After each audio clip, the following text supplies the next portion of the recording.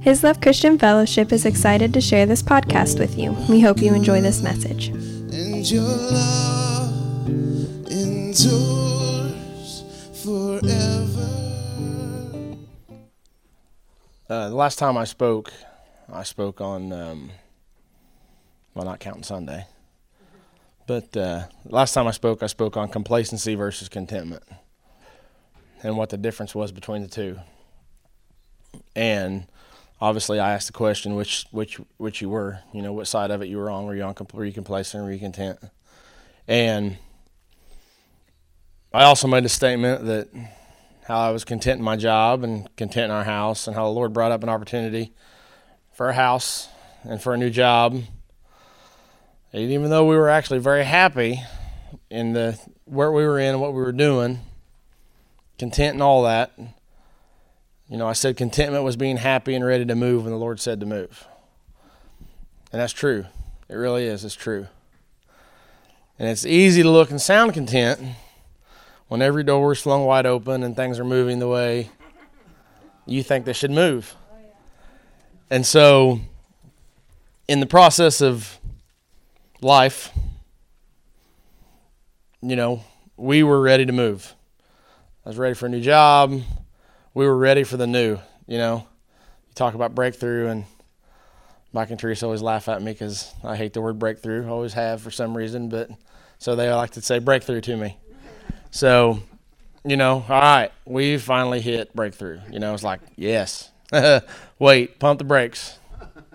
Life happens. Our house fell through on selling. The house we wanted sold. The job I wanted turned into someone else's.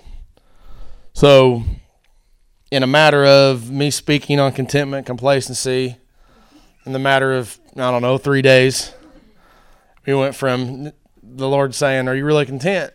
Are you really? Do you really understand what you talked about?" And I don't know. I don't think I was. So, on my way to find out whether or not I got the job, I'm dealing with the fact that the house thing isn't going to work out. A health issue that popped up out of nowhere that had me a little bit panicked. And a realization in my mind that the job probably wasn't mine. You kind of snowballs on you when everything starts rolling. It kind of all of a sudden it's like, all right. So to say that I was down or stressed might be the understatement of the century, especially for me. But see, I don't really get down. I get angry. I'm not a get downer. I don't curl up in a ball in the corner and just wait. My pouting is I want to punch something or someone in the face. That's just how I am. That's how I've always been. So, I say things. I mean the situation. I'm not a violent person, but I could get there pretty quick when it comes to those situations. So I punch things in the face right up to the point, or I have an encounter with the Lord, or Leanne tells me to stop, whichever one happens first. Usually they're one and the same. Don't you know that encounters with the Lord and with your wife sometimes coincide? They're kind of one and the same from every now and again. So I'm ready to lose my mind at this point. I'm just waiting for the right thing to get in the way.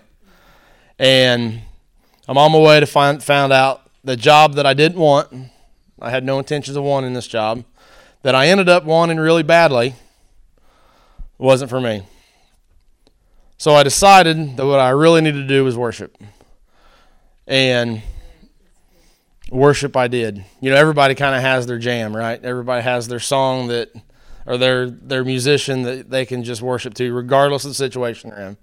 Well, that Mac Gilman, Corey Asbury CD from 10 years ago, it seems like, is my favorite CD. And I can listen to that no matter where it's at. And so I just started worshiping. And in the process of worshiping, the Lord met me.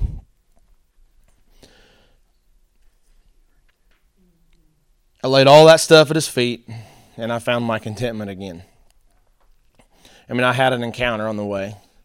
And I didn't really quite understand it. All I know is I went from ready to hurt something to at complete and utter peace. I did. I walked in there at peace, knowing that when I walked in there, the job probably wasn't mine. And as I'm sitting there and they start explaining to me why I didn't get the job, then they begin to explain to me why they made a position for me. So I got a job. I just didn't get the one I thought I was getting.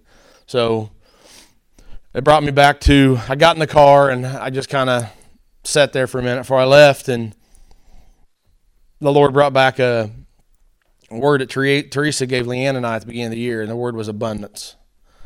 And then I heard him very loudly but very gently say, abundance wasn't necessarily going to look like I thought it did.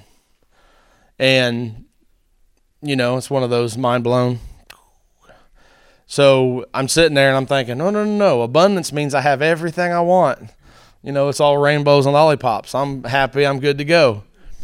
And he's like, it's not necessarily going to look like you thought it would. So, the Lord is, so I've been revisiting that encounter multiple times. And what contentment means, and whether or not I'm truly content. And, we're trying to figure out what to do with our place, because we need to do something. I mean, we've got a lot of kids, and at some point we're going to have a lot of in-laws and a lot of grandkids, and that's down the road, but it's still happening. It's coming. And we're going to need to have a place for that, or rent the church every month for a birthday. And so the Lord brought back to my mind that where the Jews missed the time of their visitation. They were waiting for a king and an army to take over in the natural, but they missed the King of Kings.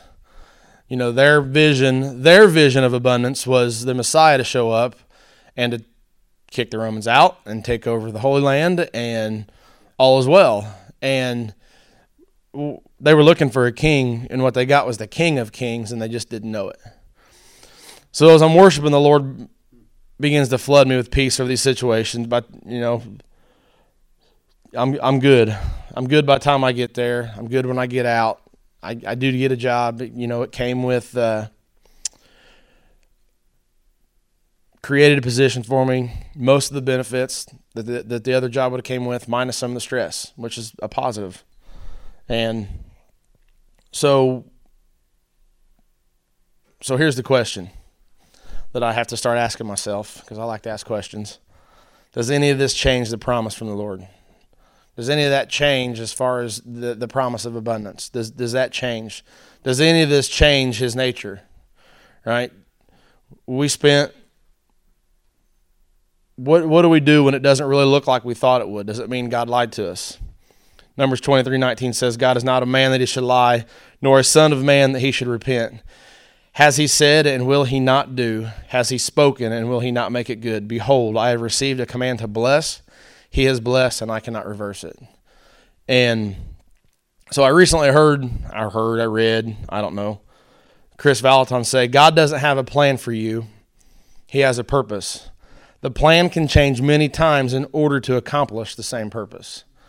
And it just kind of hit me. Those different little things I ponder on for a long time for some reason, and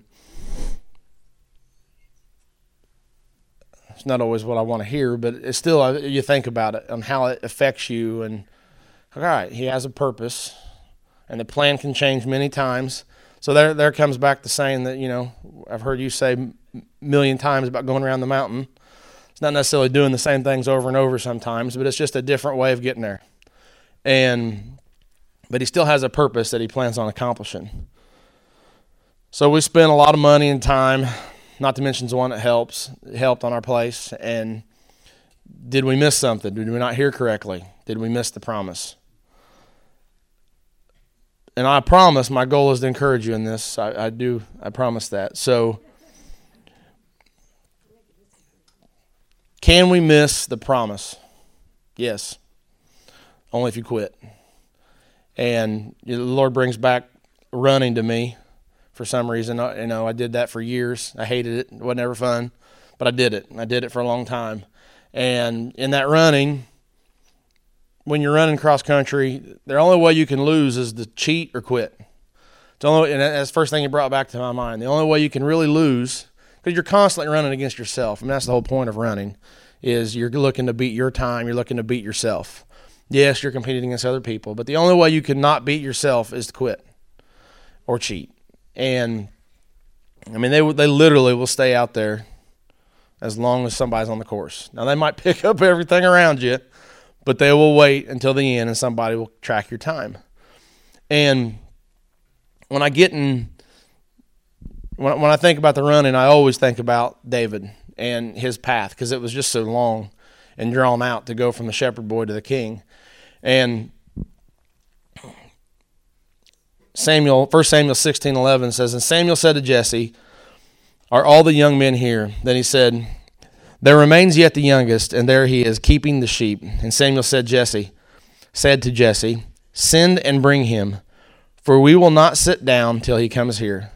So he sent and brought him in. Now he was ruddy with bright eyes and good looking. And the Lord said, 'Arise, anoint him, for this is the one.' Then Samuel took the horn of oil and anointed him in the midst of his brothers. And the Spirit of the Lord came upon David from that day forward. So Samuel arose and went to Ramah." Do you have any idea what David did that afternoon? He went back and tended sheep. Or that was evening, I guess. So the next morning, he went back and tended sheep.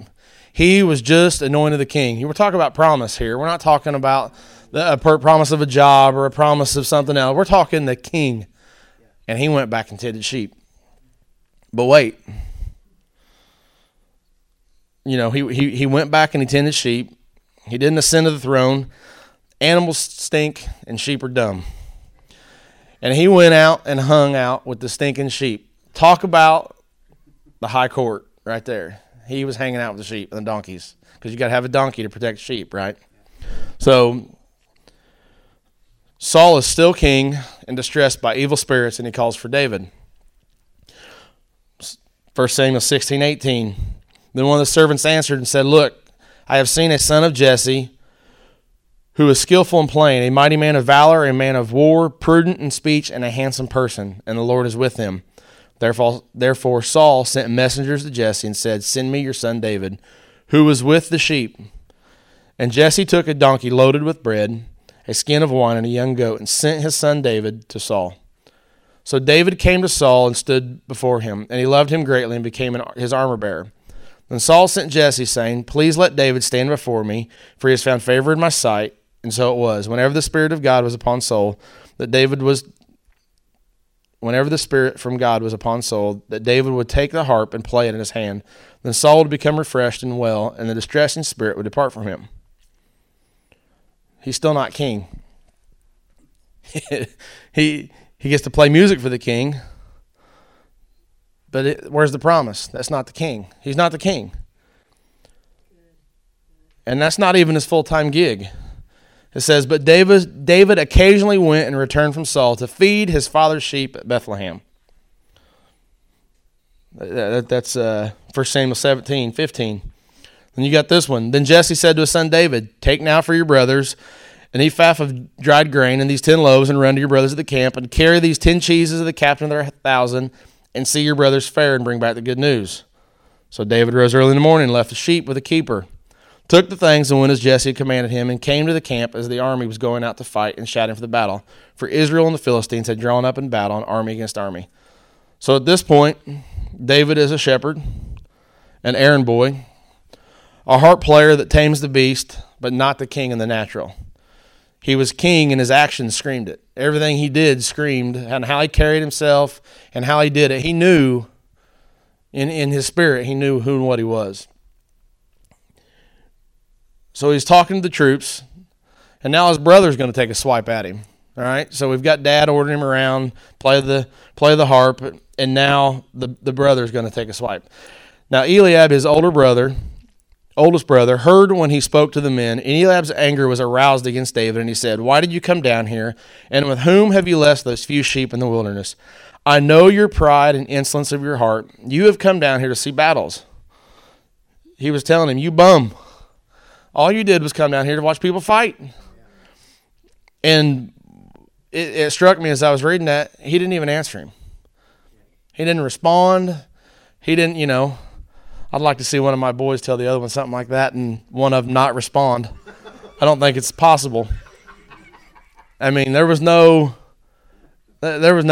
He just turned around, and I believe, I didn't write it down here, but I believe he went back to Saul and talked about, at that point, fighting Goliath. Here's why I bring this up. It seems like at times it's easy. If it's easy, we call it God. And if it's hard, it must not have been the Lord, because we keep running into doors. And we let it make us stumble in our view of him and who and what he is. We turn into the Israelites in the desert. Have you brought us out here to die? We left slavery and beatings and all the fun things we get to do there to starve to death in the desert. But David never quit. He didn't only keep going, he got battered. He had spears thrown at him. He had an entire army pursue him. And here's the kicker. And this is the part that amazes me about David. He did it with honor and contentment. Yes, he made his mistakes, but he would not touch the Lord's anointed.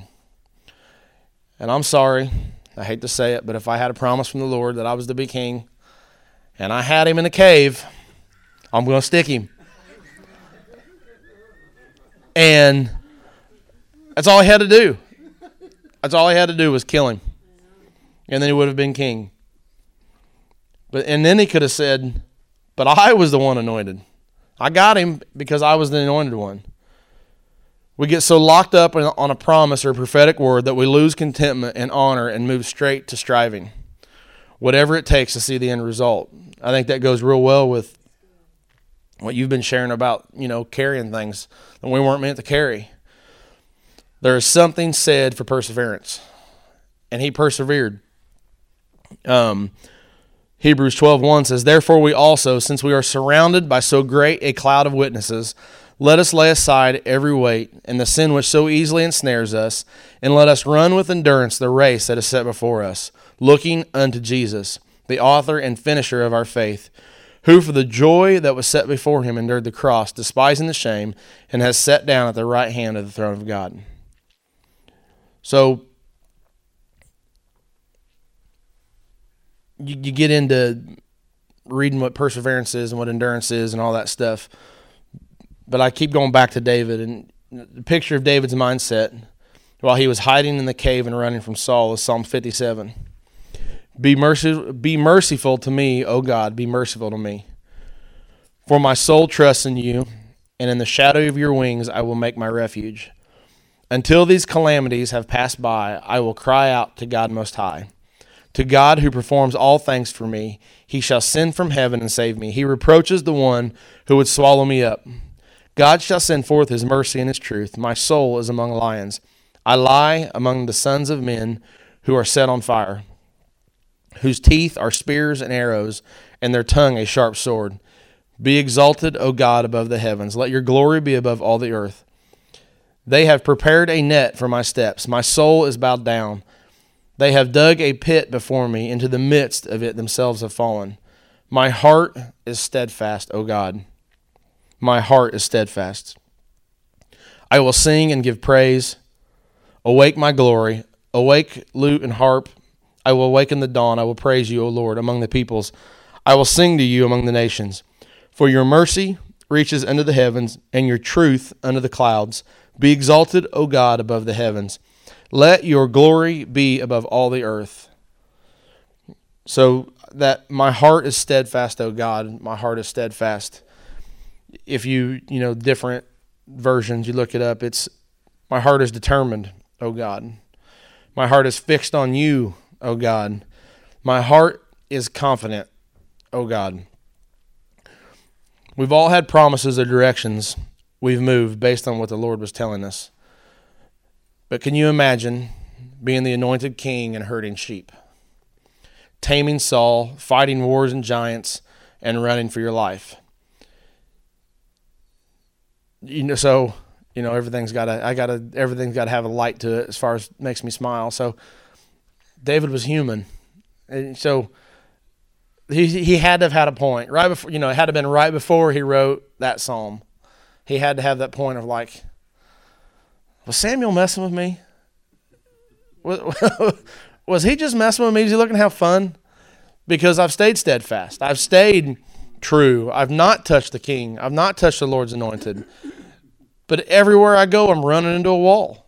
Somebody's trying to kill me. And the point I'm trying to make is there is contentment to be had. Even I'm calling it the season of not sure. You know, I don't remember who it was, but they were talking about the seasons. Was it you, Kristen? I don't remember who it was now, but it was Haley about all the seasons. I love that because there's that season. You know, winter. It's bare and it's hard and it's cold and it's ugly outside. I mean, and that, you know, that season of not being sure, but there's contentment in that. And that still is, David had to constantly get back to the point. All right, my focus is on you. I can't carry this. This isn't for me. Because you've told me I was king, I can't keep striving to be king. And so the only thing I can do is lock eyes with you and go where you're telling me to go and be what you're telling me to be. Because that's the only way we can survive. That's the only way I can survive. That's the only way every one of us can survive in the situations that each one of us are dealt, is the ability to sit back in that and just wait. I mean, I love that song, you know, he's in the waiting. Take courage. He's in the waiting because he has something that's special and he has a purpose, and it might just take a different plan this time. So that's what I have tonight. Thank you. I'm assuming you want me to pray.